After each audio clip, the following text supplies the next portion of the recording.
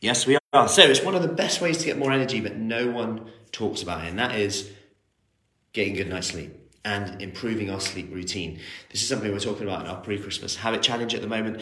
And there's loads of things you can do, from getting 10 minutes of daylight, 5 minutes of daylight at lunchtime, going for that walk, getting to bed by a certain time, like saying I'm going to get to bed by a certain time, turning off all electricals half an hour before bed, sitting near a window during the day, not putting pressure on yourself to say I have to sleep for 8 hours and just tossing, turning and feeling frustrated when maybe we should do some meditation at that time to know that that's going to get some restfulness with us.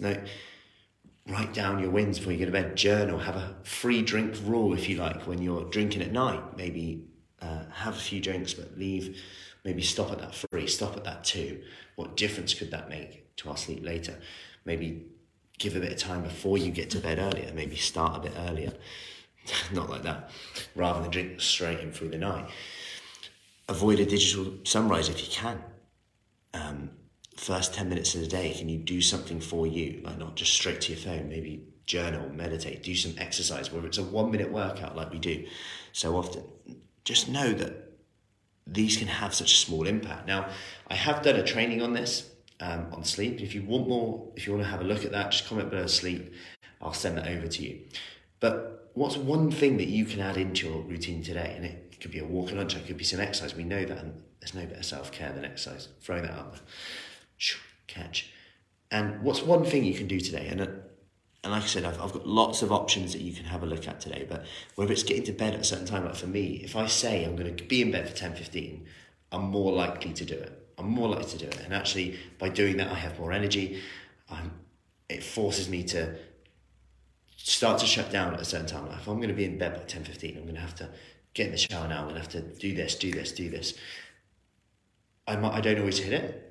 Don't get me wrong, but I know this is going to have a massive impact on the next day. My energy to do the things that I want to do. And you have to sell this to yourself. It's not just, oh yeah, I need to sleep, or I'm going to meditate, or I do it because of how I want to feel, and I attach that to how I want to feel.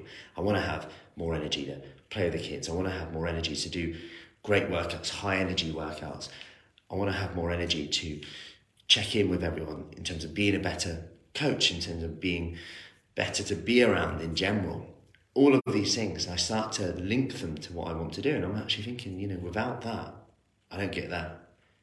So think you're always missing out. And when I say to people, I'm up at 4:30, 5, people are like, Brian, what time do you get to bed? I'm thinking, well, in an ideal world, it's like 9, but it doesn't always happen. But it's like, wow, that's so early. And I'm thinking, well, I'm such a early bird anyway, but what am I doing at that time? I'm normally scrolling away or something like that. So is that productive? Anyway, if you'd like to watch the full training, just comment with sleep below. I'll send that over to you.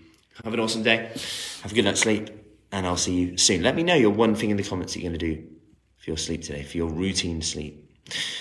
And I'll see you